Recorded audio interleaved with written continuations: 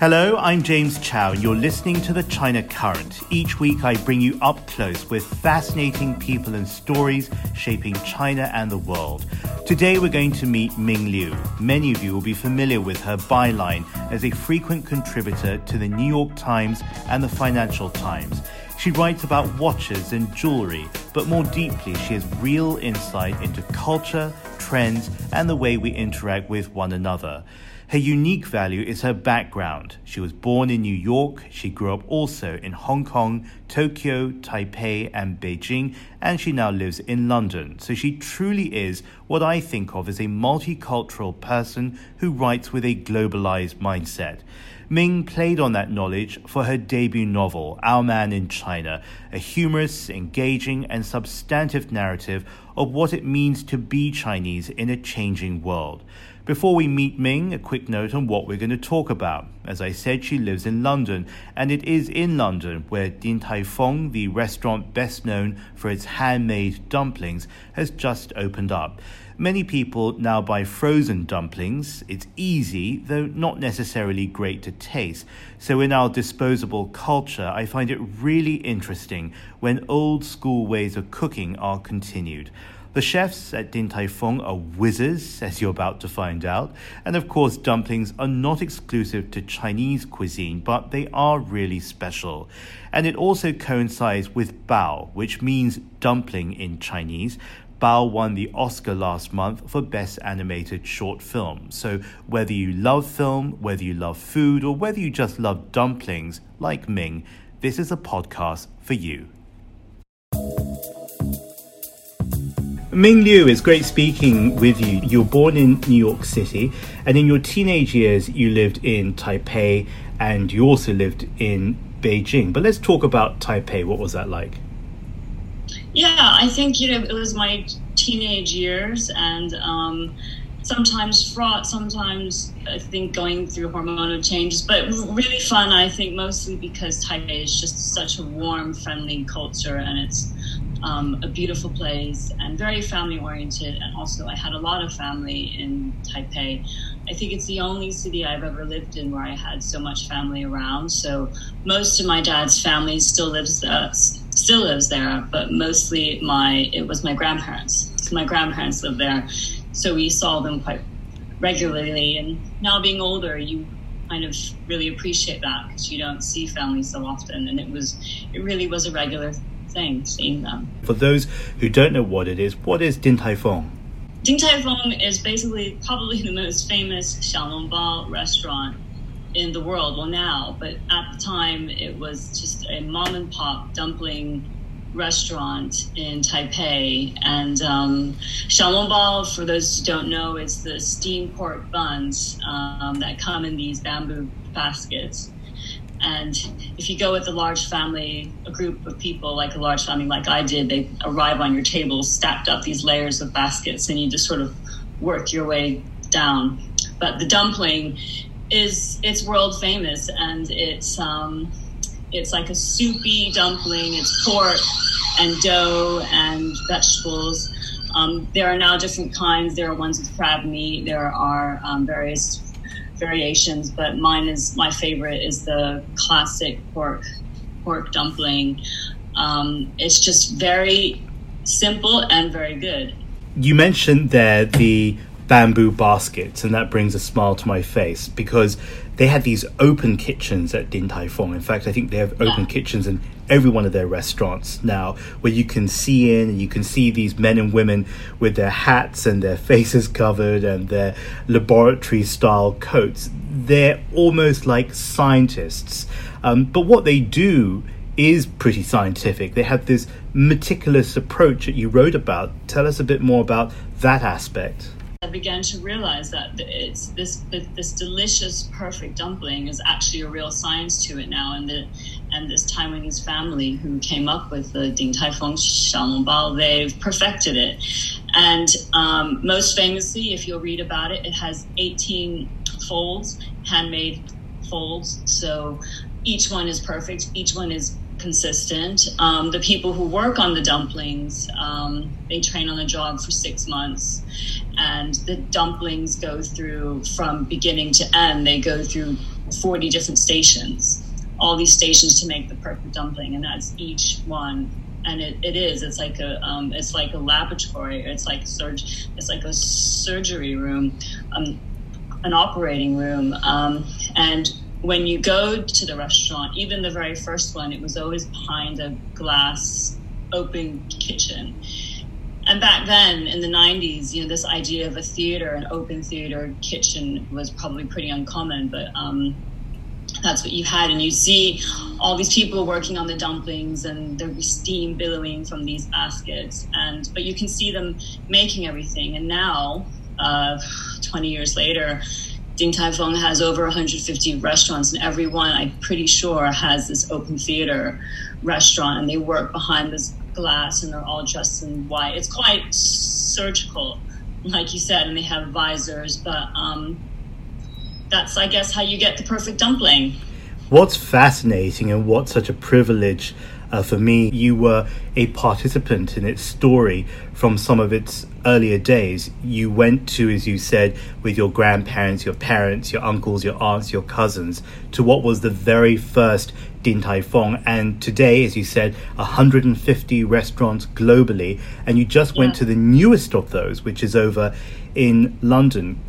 Would you have thought then, as a teenager, that in your new home in London, as an American, you'll be back at Din Tai Fung in a new incarnation?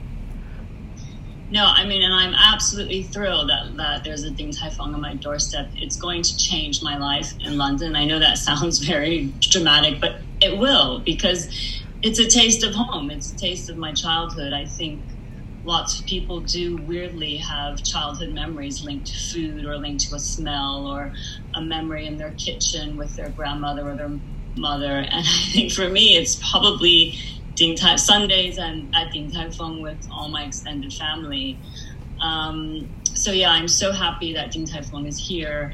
I didn't realize how much I missed it until I left Taipei, because like I said, I go every Sunday, and it became a regular ritual. But when you left, you really missed that food. And so I used to try and go back every time I could, and when other ones opened in Beijing or LA, I'd be there. And now I don't have to travel that far. It's right on my doorstep. About 10-15 minutes on the underground and you're there. Yeah, but like every Din Tai Fung around the world, probably there is a wait. I've been told it was 5 hours, but the restaurant's now been open for 2 months, so it's more like 2 hours, but there is a wait. So people are queuing 2 hours to eat these pork dumplings. Yeah, I think Din Tai Fung, even when I was a teenager, you couldn't make a reservation. It's not that kind of place. It's everyone lines up, everyone waits their turn. I want to link this now to the culture of food, because there is no place in the world, and I can pretty much say every place I've been, whether it be Bamako in Mali or whether you're in London at Chinatown, there's always a Chinese restaurant wherever you go. What do you think is the pull of the Chinese restaurant for people everywhere, even if they speak the language or not, whether they know the food or not? I just think Chinese food is so good. Obviously, I'm biased, but it's so good, but it's also so diverse. There's so many cuisines, there's so many tastes, spicy, sweet, savory, and the range of food. So I think people love eating it because there's always something for everyone. And there's so many different cuisines as well. I mean, so many that I don't know. I know the sort of main ones: Szechuan, Shanghainese, Taiwanese, but Cantonese, of course. So, yeah, I think no one's going to fight for what to eat, I suppose. There'll be something for everyone at the table. But it's also just very good, and the flavors are so rich and so varied. Can we bring everyone now to the table you just mentioned? Because I think if there's more than 4 people, a Chinese dining table, no matter how small your room, at home or in a restaurant, will very likely be round.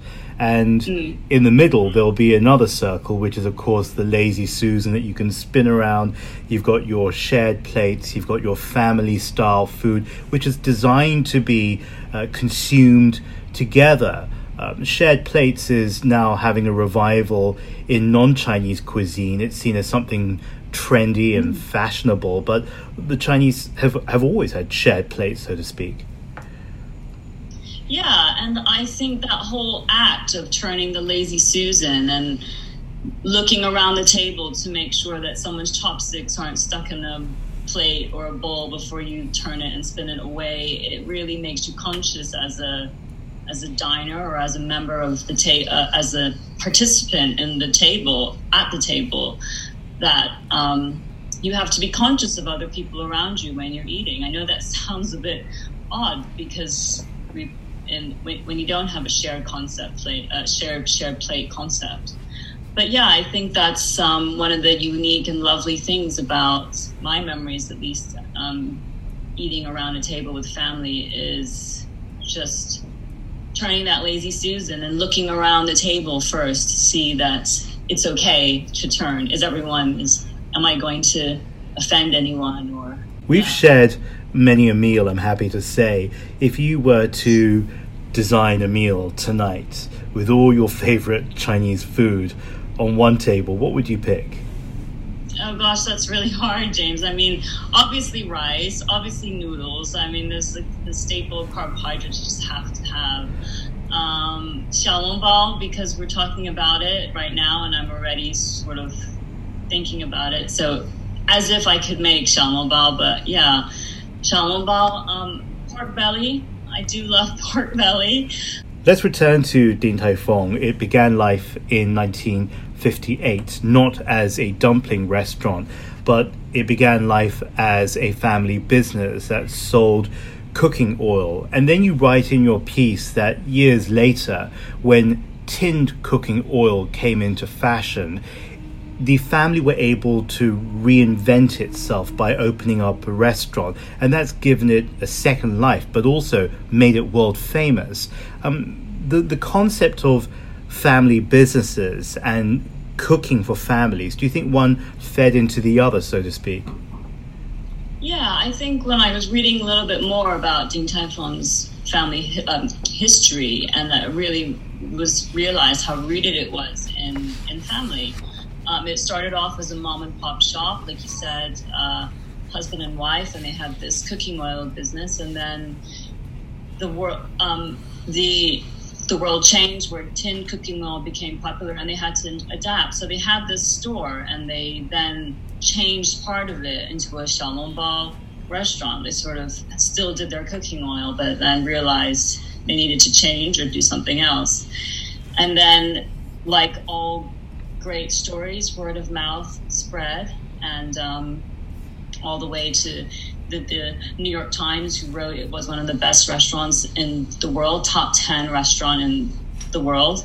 And then a few years later, it was the son of the founder, who I'm sure I can just imagine him as a teenager helping his dad out and his mom in the restaurant, decided that, we really should go global with this and bring this somewhere else. And Japan was actually the first place that they brought Din Tai Fung, which was a start. And like I said, now it's over 150 restaurants. But it's still a family restaurant. Mom and dad started it, and then his son has now brought it to the next level. What do you think restaurants like Din Tai Fung can do for China, the Chinese culture, more like globally, because this is a difficult time in terms of getting its message across? A lot of people don't understand China. First of all, there's the language. The culture can be in some ways very different, but it's culture in other ways, that of sharing, that of family. It's not exclusive to the Chinese, of course. What can Din Tai Fung and other restaurants, there was Mr. Chau all the way back in the 70s, and the many, many more in between that have come to populate cities and towns, and in a way come to be pillars of those communities. Do you think that they are just great places to eat where people love to drop in and enjoy and go out? Or do you think they convey some of the Chinese cultural message at the same time?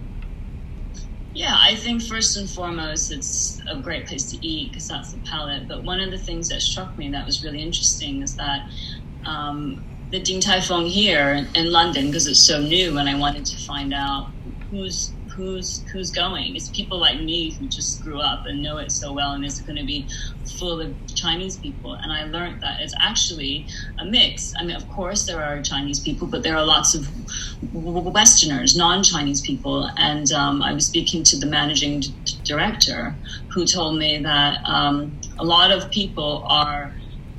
They had traveled to Asia. They had traveled to Thailand and Singapore and Taiwan and Hong Kong, and they had Din Tai Fung there.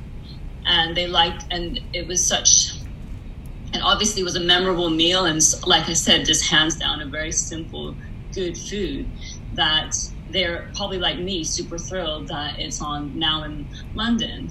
But it did make me think that, first and foremost, yeah, the food is really good, but it's also a memory of their time when they were there, when they were in China or Singapore or Thailand, and they had this food probably introduced to them from somebody local, and they will remember that time in the restaurant, but also the context. So where they were, why they were in Thailand, was it on holiday? Were they an expat in Hong Kong, for example? So it is a cultural thing, and it does give them a deeper understanding of the country, of Chinese culture, absolutely. If you were to close your eyes, even for a second, how would you describe the texture and the taste of a quintessential great steamed pork dumpling? Well, I think the xiaolongbao, you have to, at least this is how I was told by my father and grandfather, the way to eat it is you have to eat it with a spoon, actually, because there is this soupy, once the xiaolongbao is steamed, as it's being cooked, the pork releases these juices, these sort of oily juices, which can be quite hot, but you don't want to lose any of that soup as you bite into it and it sort of bursts. So you eat the xiaolongbao with the spoon, and you kind of get it all into your mouth and don't waste a single bite. But I think that's what if I close my eyes and think, that burst of flavor, that savory, oily, hot flavor, that first bite, and then it's all in the spoon so you don't waste any of it. I want to finish by asking you to open your heart and not just close your eyes, and take us back to those years in the early 1990s when you were there with your extended family. What do you think is the favorite memory of your family that you'd like to share with us around those tables? Yeah, I think just the fact that we were all there with, like I said, with my uncles and cousins and my grandparents who, and of that family, not everyone is around anymore, and how we would meet on Sunday. And I wrote about this in my piece, but the original restaurant was this tiny, narrow, super narrow building with 4 or 5 floors, but it was really narrow, and you go up these, and each floor was connected by this even more narrow staircase.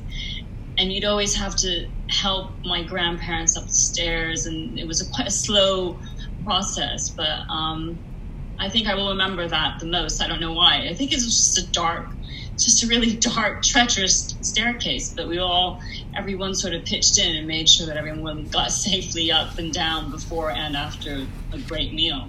That's what Din Tai Fung is. It's multiple generations around the table. It is a family restaurant. And the managing director in London told me that on the weekends, he has to sort of partition off a bit of the front of the restaurant on Saturdays because it's full of strollers and prams. It's full of families, and that's what it is. It's not a funky, cool, hip, contemporary place that's a fad. It's some place that you'll probably go with your grandparents like me, and I would take my kids, and hopefully my kids will take their kids, and let's hope Din Tai Fung is still there. I'm sure it will be. Thank you so much for sharing your insights with us. Ming Liu, thank you. Thank you so much, James.